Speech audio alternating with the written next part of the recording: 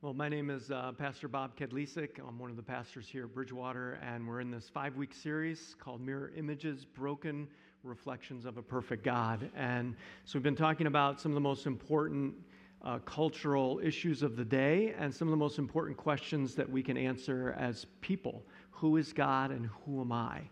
And the theme verse for me as we go through this is to be like Jesus. John chapter 1 says, "In the beginning was the Word, and the Word was with God, and the Word was God. All things were created by Him, and without Him was nothing made that was made." And then it says in verse 14, "The Word became flesh and made His dwelling among us. And we've seen His glory, the glory of the one and only Son who came from the Father, full of grace and truth." And our culture wants to tell us that you can be truthful or you can be gracious, but you can't be both. But Jesus actually personified both together. And I will not perfectly do that, but that is my goal in this series, is to speak truth, but also to speak and be full of grace. And so as we go through this is going to raise a lot of questions, and if you'd like to look into other things, there's a resource page, bridgewater.church/mirror. Actually, especially if you have a family member, a close friend, or if you are struggling with gender identity, we're going to talk about transgender today, intersex, those types of things. We have a couple of these copies at the Welcome Center, and just go there and ask for a copy, and we will give you one. Or we can write down your name and maybe give you one in the future if we run out. And also online right now, Pastor Andrew is putting up another book that is super helpful that he has found that would also speak to this issue. So we're going to the very beginning of the Bible, John chapter 1, and what it says there. "So God created mankind in His own image. In the image of God He created them. Male and female He created them." So we're going to talk about that last phrase today. What does that mean that God created us male and female? And as we talk about that, and as we start off, want to ask this question. It is rhetorical. You don't need to respond. I guess you could respond. You can respond. Okay.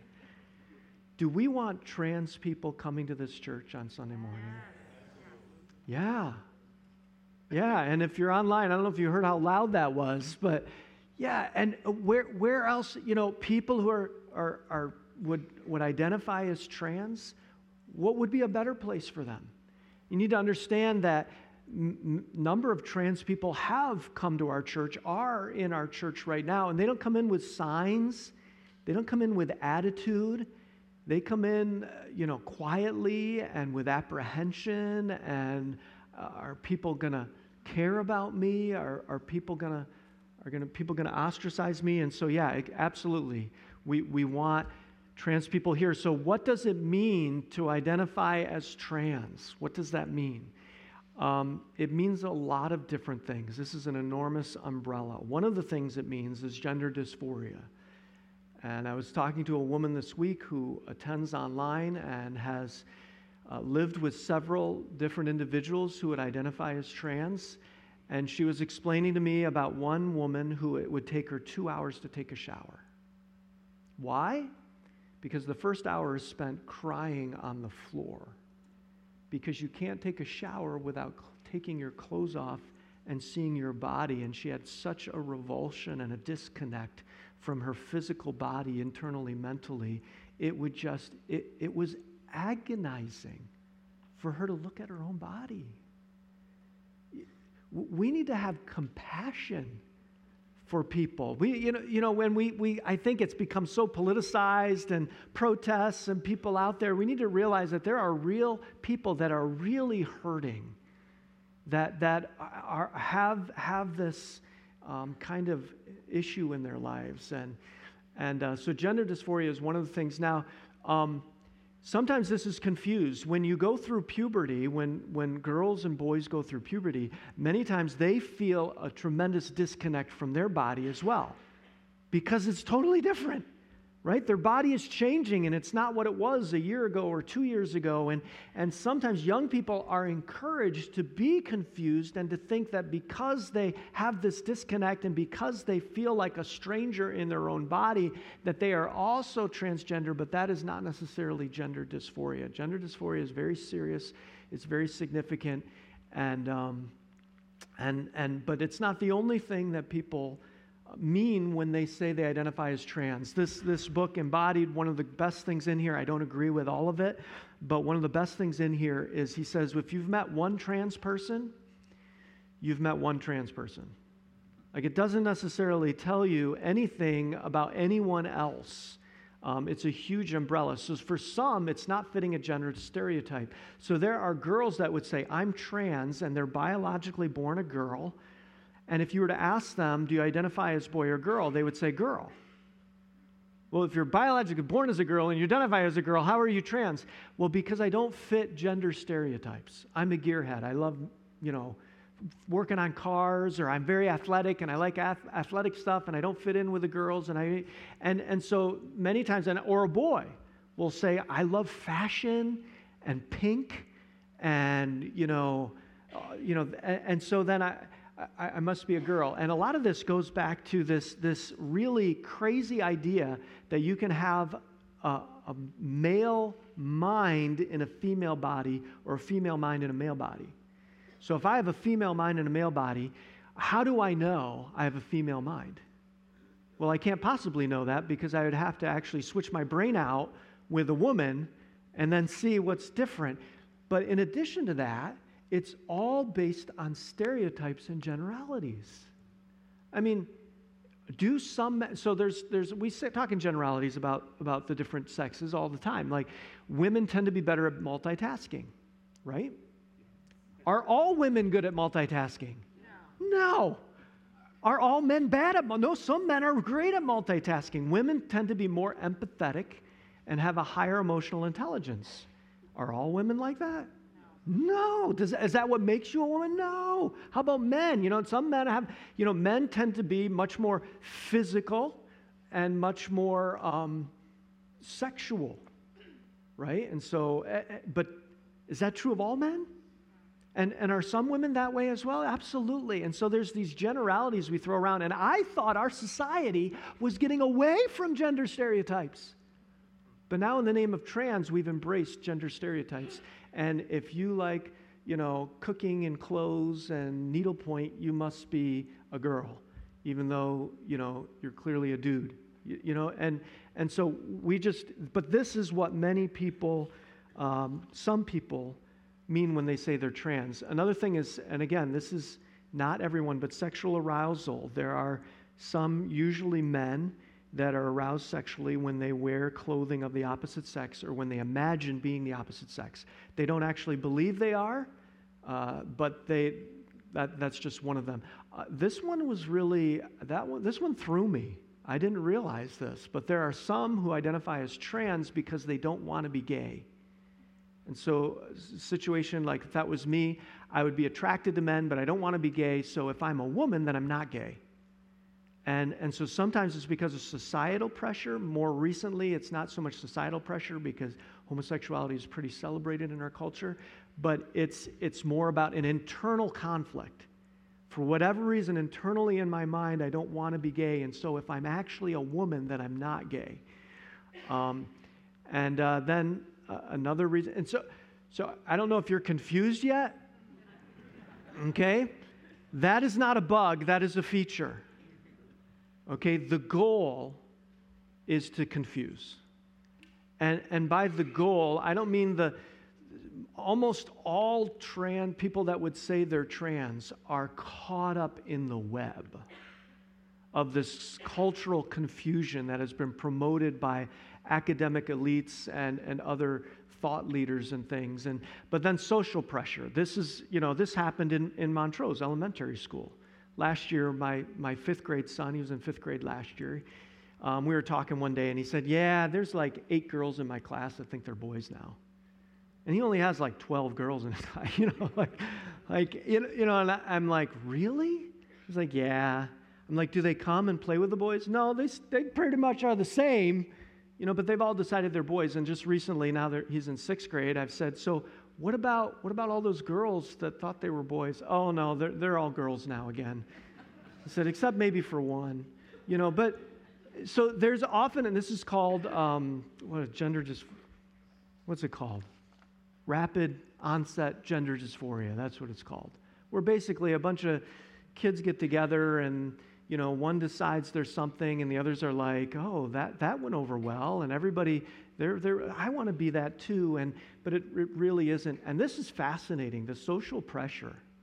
NPR did a story in January of this year, National Public Radio. This is not a Christian radio station, NPR. But they pointed out that if you are autistic, you are 6 times more likely to identify as trans. What is that? Well, it's because if you're autistic, you socially are awkward. And there is in social media and in our culture today this one-size-fits-all solution. If you're socially awkward, then maybe it's because you're not a guy, and maybe it's because you're a girl. And if you fit in with the girls, then maybe it's because you are a girl, and so there's this social pressure. And so for someone who's autistic, they might say, well, I don't fit in with the boys, but I don't fit in with the girls either. Maybe I'm what is that? Binary, non-binary, right? Or maybe I'm 3-spirit, whatever, or, some other. There is an infinite. Trans is not just, are you a man or woman? Trans is like, you can pick from any infinite number of word salads to make your identity. And so 6 times as many autistic are saying, well, maybe I'm socially awkward, not because I'm autistic, but because I'm trans or something else. And so there's just a lot going on with this word. And I would say of those who identify as trans that I know, I would say 100% are confused and hurting and have been hurt. And so again, we need to not respond with anger, not respond with fear. If we have the truth is so solid. It's not threatened. If I believe 2 + 2 = 4 and Don believes 2 + 2 = 5, I'm not afraid of him. I'm not going to have him do my taxes, but, or maybe I will have him do my taxes, I don't know, but, right? I mean, it's not threatening, and it doesn't make me angry. I might be angry at his math teacher, but I'm not angry at him. And so if someone believes differently than you and sees the world differently than you, this is not something to get mad at. This is something to have compassion for. And lots of things, and then other. I don't even pretend that this is exhaustive. And again, some people are multiple of these things, and they say they're trans. Some are just one, and not any of the others. And so this is where a conversation is needed. And so now that you're thoroughly confused, let's get back to Genesis chapter 1. It says, God created mankind in his own image. In the image of God, he created them. Male and female, he created them. That is interesting because when he created the animals, he didn't say that. He didn't say he created the animals male and female. Why wouldn't he say that? Because not all animals are. There are some odd fish, the Komodo dragon, there are some odd examples of animals that have different things going on biologically than humans do. I mean, obviously, like slugs. Slugs, there is not male and female. They're hermaphrodites, right? But we're not slugs. And as we read this, one of the things, so this is God intentionally and exclusively made male and female. Right? And clearly, different even than the animals. He specifically says, all human beings that I have made are male and female. So a lot of times the pushback on this is, what about intersex? And for those of us who are older, it used to be termed hermaphrodite. Apparently, I think that's a bad word now. I don't know if I just swore. But they're changing the words all the time. And now I've even read in Scientific American recently, well, we shouldn't use intersex either. I don't know. But and a lot of times this is overstated. So there was a study recently that came out that said 1.7% of all people are intersex. And when we think of intersex, we generally think of someone who has both genitalia or confusing genitalia that you don't know, like just from looking at. Again, this is PG. You'll have some great conversations with your kids on the way home and at lunch today. But they have expanded that because the goal is to make it much more common than we think. And so the 1.7% are intersex includes those who have slightly larger genitalia or slightly smaller, and most of the people that they would label as intersex don't even know it because they're really not that different. True intersex is a 1 in 50,000 kind of thing. It's pretty rare. In fact, even as our pastoral staff, 11 pastors, I don't know how many 100 years of ministry experience altogether, there were 2 of us that knew 2 different situations where there was a truly intersex baby. And the one I know of, Aaron Patton in Kansas City, he had a family that he worked with through this. But the one I knew of was back when I was growing up in Johnson City, and this mom had the pregnancy had complications. In fact, the doctors encouraged her to abort the baby. But she didn't abort, took full term. The baby was born. The doctor took the baby, and the typical thing, congratulations, it's a baby. Could not tell, had to call in an expert. And back then, DNA tests took a long time, but they did one of those also to make sure generally when this is the case, it's generally a boy. And that was the case in this instance. He was a boy. And I'm glad they figured that out. I saw a picture of him on Facebook about a decade ago. The biggest, bushiest beard, I've ever seen, and I wish I could grow beards like that. But, but you know what? Our world is broken. It's broken. And some people are born, mostly men, are born without the ability to see color. And I have to use these stupid things, right? And some women are born without an arm. And some men are born without a penis. And we have a broken world, one of the saddest. Now, so some will also say chromosomes, right? Well, what about these syndromes like Klinefelter syndrome or Turner syndrome? Turner syndrome is when someone has one X chromosome. So typically 2X is a woman, X and a Y is a man. That's typical. So what if you have just an X? Are you non-binary? No, they figured this out in 1959, shortly after the discovery of chromosomes. They figured out the determining factor is the Y. So this has been settled science for over half a century until like yesterday, when the goal is to confuse. But if you have a Y chromosome, you're a man. If you don't have a Y chromosome, you're a woman. So even though you're not biologists and all but one of you is not a doctor, we can figure this out. So if you have one X chromosome, what are you? You're a woman, right?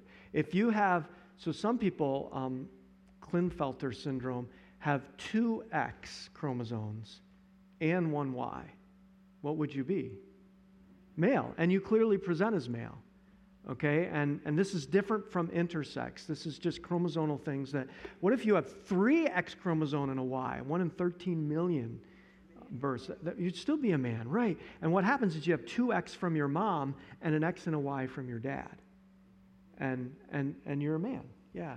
And so what if you have 3 X chromosomes? Woman, right. It's very straightforward, and the confusion is intentional. Here's one of the saddest cases recently that I've read about. This is Mokgadi Caster Semenya from South Africa. He was born with confusing genitalia. There probably wasn't a doctor even there, let alone a DNA test. And so he was raised as a woman all his life and went into sprinting. And by the time he was a senior in high school at 18 years of age, he had won the 800 meter and had become the fastest woman in the world in high school. That actually didn't set off as many alarm bells as the fact that he had gotten 7 seconds faster in less than 9 months, which is unheard of in sprinting. You don't break the world's record 9 months, in the 800 meter, getting 7 seconds faster in 9 months. Like, nobody does that. And so flags were thrown, and they're like, we don't think that he's a girl. So they did a genetic test. They did, an X-ray exam. They found that he has testes internally, male testes. And so sad, all his life, told that he was a woman, but biologically, Every cell in his body. It's like 99% of our cells have that. But is a boy, is a man. And so this is what Jesus says. You know, our broken world that we're in, he said this, Matthew 19, there are eunuchs who are born that way. So some people, you know, yeah, right, born without an arm, some people born without the ability to hear, some people born eunuchs. Eunuchs in the Bible always refer to men. And there are eunuchs that have been made eunuchs by others. Used to be that castration and genital mutilation was illegal in the United States. Recently, it's become not only legal but celebrated. But so there are eunuchs who've been made eunuchs by others. And there are those who choose to live like eunuchs for the sake of the kingdom of heaven, saying, I'm going to be celibate. I'm going to live, you know, I'm not going to have sex at all so I can dedicate myself to God better. And what Jesus is saying here is that you don't have to have sex or sexual organs to fulfill God's purpose for you. Because we live in a broken world. And I used to think, when I get to heaven, one of the best things is I'll have a new body. Right? I won't need these. I'll be able to jump again. You know, like really jump. And I'll be able to, you know, like I'll have a new body. It'll be so great. It won't ache and pain and all of that. And I tell you what, new body, underrated. Overrated, excuse me. What I'm really looking forward to is a new mind. A mind I won't have to fight. A mind that doesn't have desires and feelings that are false and not true. You know, that I won't have to fight my anger. I won't have to fight, you know, my desires for things that are bad. I won't have to, I could stop fighting my brain. And if you identify as trans this morning, you need to hear this loud and clear. The world wants you to think that you're different. You're not like everyone else. The Bible says you are made in the image of God, and we are all the same. And we struggle differently, yes, but made by one God and equally special. And we all have to fight our minds. All of us here, 100%, we are all fighting our minds if we're trying to follow Jesus at least. We're not just going along with what our feelings tell us or what our mind tells us. If you have someone who's anorexic, so there's a, I don't know where I am in my notes here. Honoring God leads to flourishing. Let's stick with this. God saw all that he had made, and it was very good. So it's interesting because he looks at creation after day 5.5, where he's made man and he's made all the animals and the fish and the birds, and he hasn't made woman yet. And he looks at it and he says, it's good. But then when he makes woman, and you have man and woman, he says, it's very good. And so it's part of his plan, honoring God's design, and deviation from the design that God has leads to pain. And we see this in Genesis 3. Then the eyes of both of them were open. So Adam and Eve sin. Eve is deceived. Adam, full-on rebellion from God. Adam chooses Eve over God. I know a lot of men that make the same mistake now. And it ends in disaster. And so they've sinned. The eyes of them were opened, and they realized they were naked, so they sewed fig leaves together and made coverings for themselves. Why don't animals realize they're naked? Why don't animals care? Because we are made in the image of God to be able to choose right and wrong. And with that comes this concept of shame that animals don't know anything about.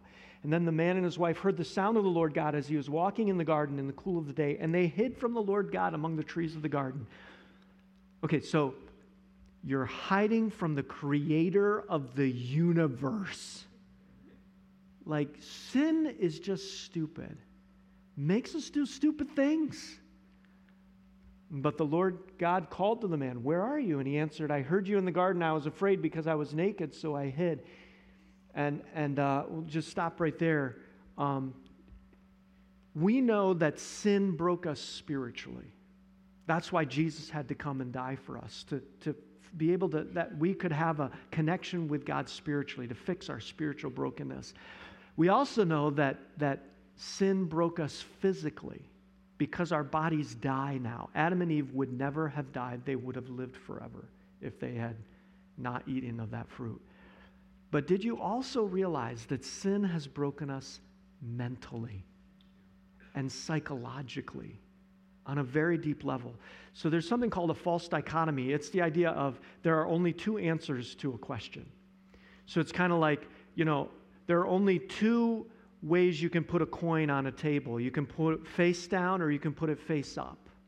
But that's not true. It's a three-dimensional object. You can also rest it on its side. Right? There's only two people you can vote for, Republicans or Democrats. It's not true. You cannot vote at all. Some people chose to do that in the last election because of the choices.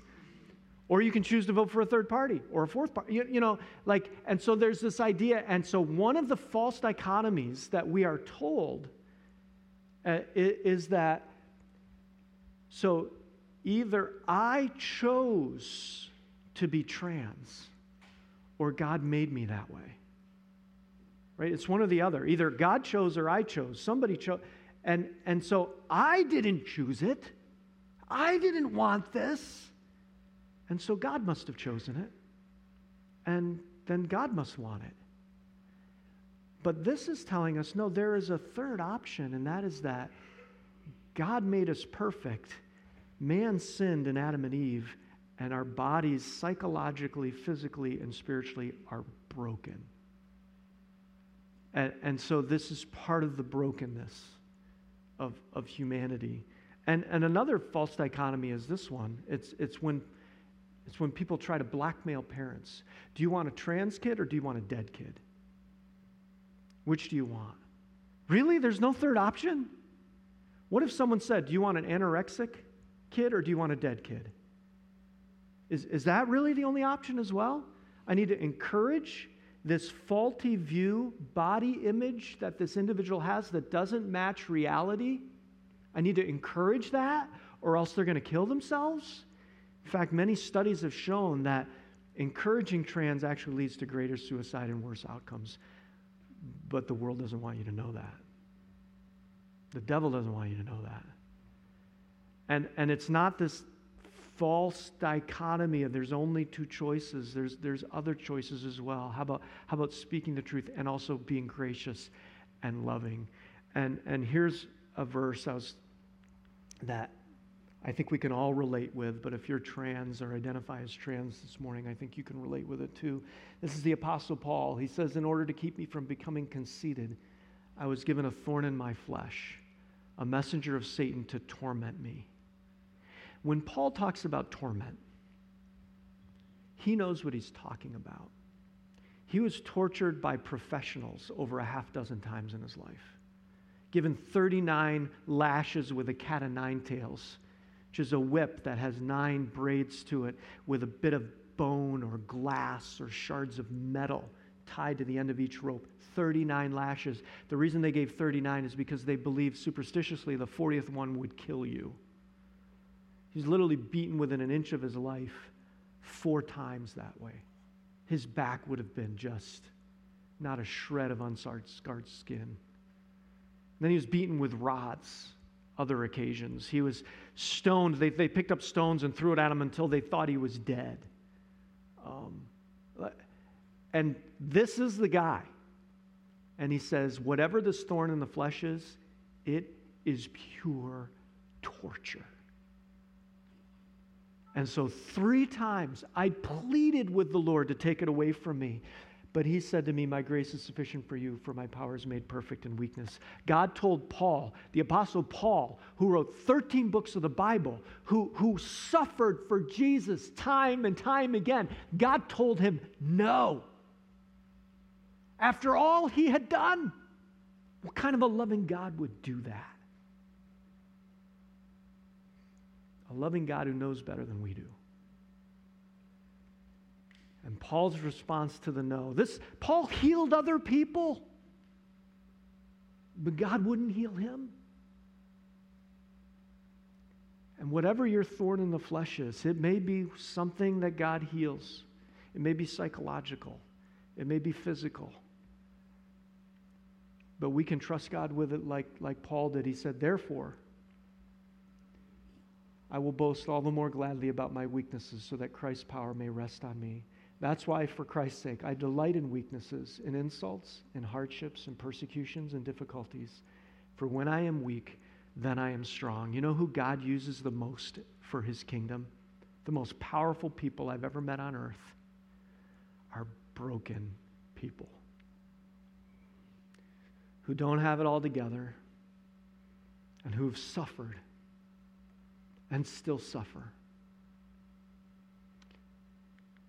The kids today, they are not getting this lesson.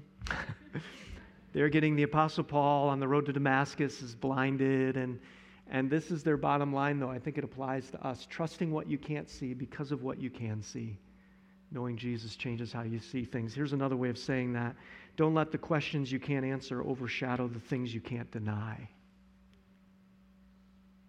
There are things about God's Word, about this world we live in, about Jesus Christ that I can't deny. There are questions that I have that I can't answer. And that I can't answer for you either. But don't let the things you don't understand and can't see override what you can see in your faith and your walk with Jesus Christ. So most of us here are not struggling with trans identity. What's the takeaway for us? Number one, we need to be listeners. Right? Someone tells you they're trans, they've told you almost nothing about themselves. And we need to ask questions and listen. And number two, we need to love over the long haul. Patient love. Don't say, you know what? Listen to Pastor Bob's sermon and it'll fix everything. It won't. This is not going to fix everything. Just truth, telling the truth, but gobs of love and compassion and grace all along the way. One of our approaches to church, we talk about this, this is the church I was raised in. Now, it doesn't characterize the pastors I was raised by, doesn't characterize all the people in the church I was in, especially does not, characterize my mother, who had a huge spiritual impact on me. But most of the people in the church I was raised in, this is the model. You behave first. We needed to, I had to wear a suit coat and tie in 3rd grade to church every Sunday, right? And you couldn't drink alcohol, and you didn't go to movies, and men didn't pierce their ears, let alone gauges, and nobody had a tattoo. Like, I remember the first guy that had a tattoo in our church. I think I was, that was later, because that was not, you had this long list of rules, and if you behaved all the rules, then in addition to that, you had to believe all the right things. Right? Are you pre-trib, pre-mill, 5-point Calvin dispensationalist? And most of you are like, what is he talking about? And it was like, yeah, you had to believe all the right things. And if you believed all the right things and you behaved in all the right ways, then you could finally belong to the club. And Jesus turns this on its head. And this is the model I want this church to be. This is what you need to model in your own life. He starts with belong. And Jesus went and had dinner and loved on prostitutes. Not ex-prostitutes, but still prostitutes. And tax collectors who were actually thought of as worse because they were cooperating with the occupying government, and many of them were thieves and in a position of power and authority with the government, and they were just hated. And Jesus said, man, you belong with me. But then as they ate dinner and as he hung out with them, he says, let me talk to you about what's true. And once they believed what Jesus was saying, their behavior changed. That just took care of itself.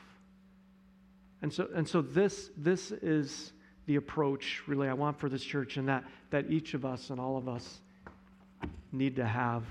I brought a bowl. I'm not really sure how old it is this morning, just to show you something. We live in a broken world, don't we?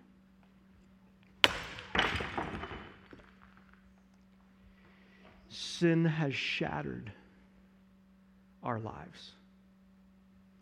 And we are not what God designed. In fact, if I were to put this in a box and give it to you and say, what is this? You might say, I have no idea. I don't know if that was a cup, a bowl, a pitcher. I don't know. It's broken beyond repair. There's a story in the 1400s of a warlord in Japan. He broke his favorite teacup. That's kind of a gender stereotype right there, you know. Powerful warlord, my teacup.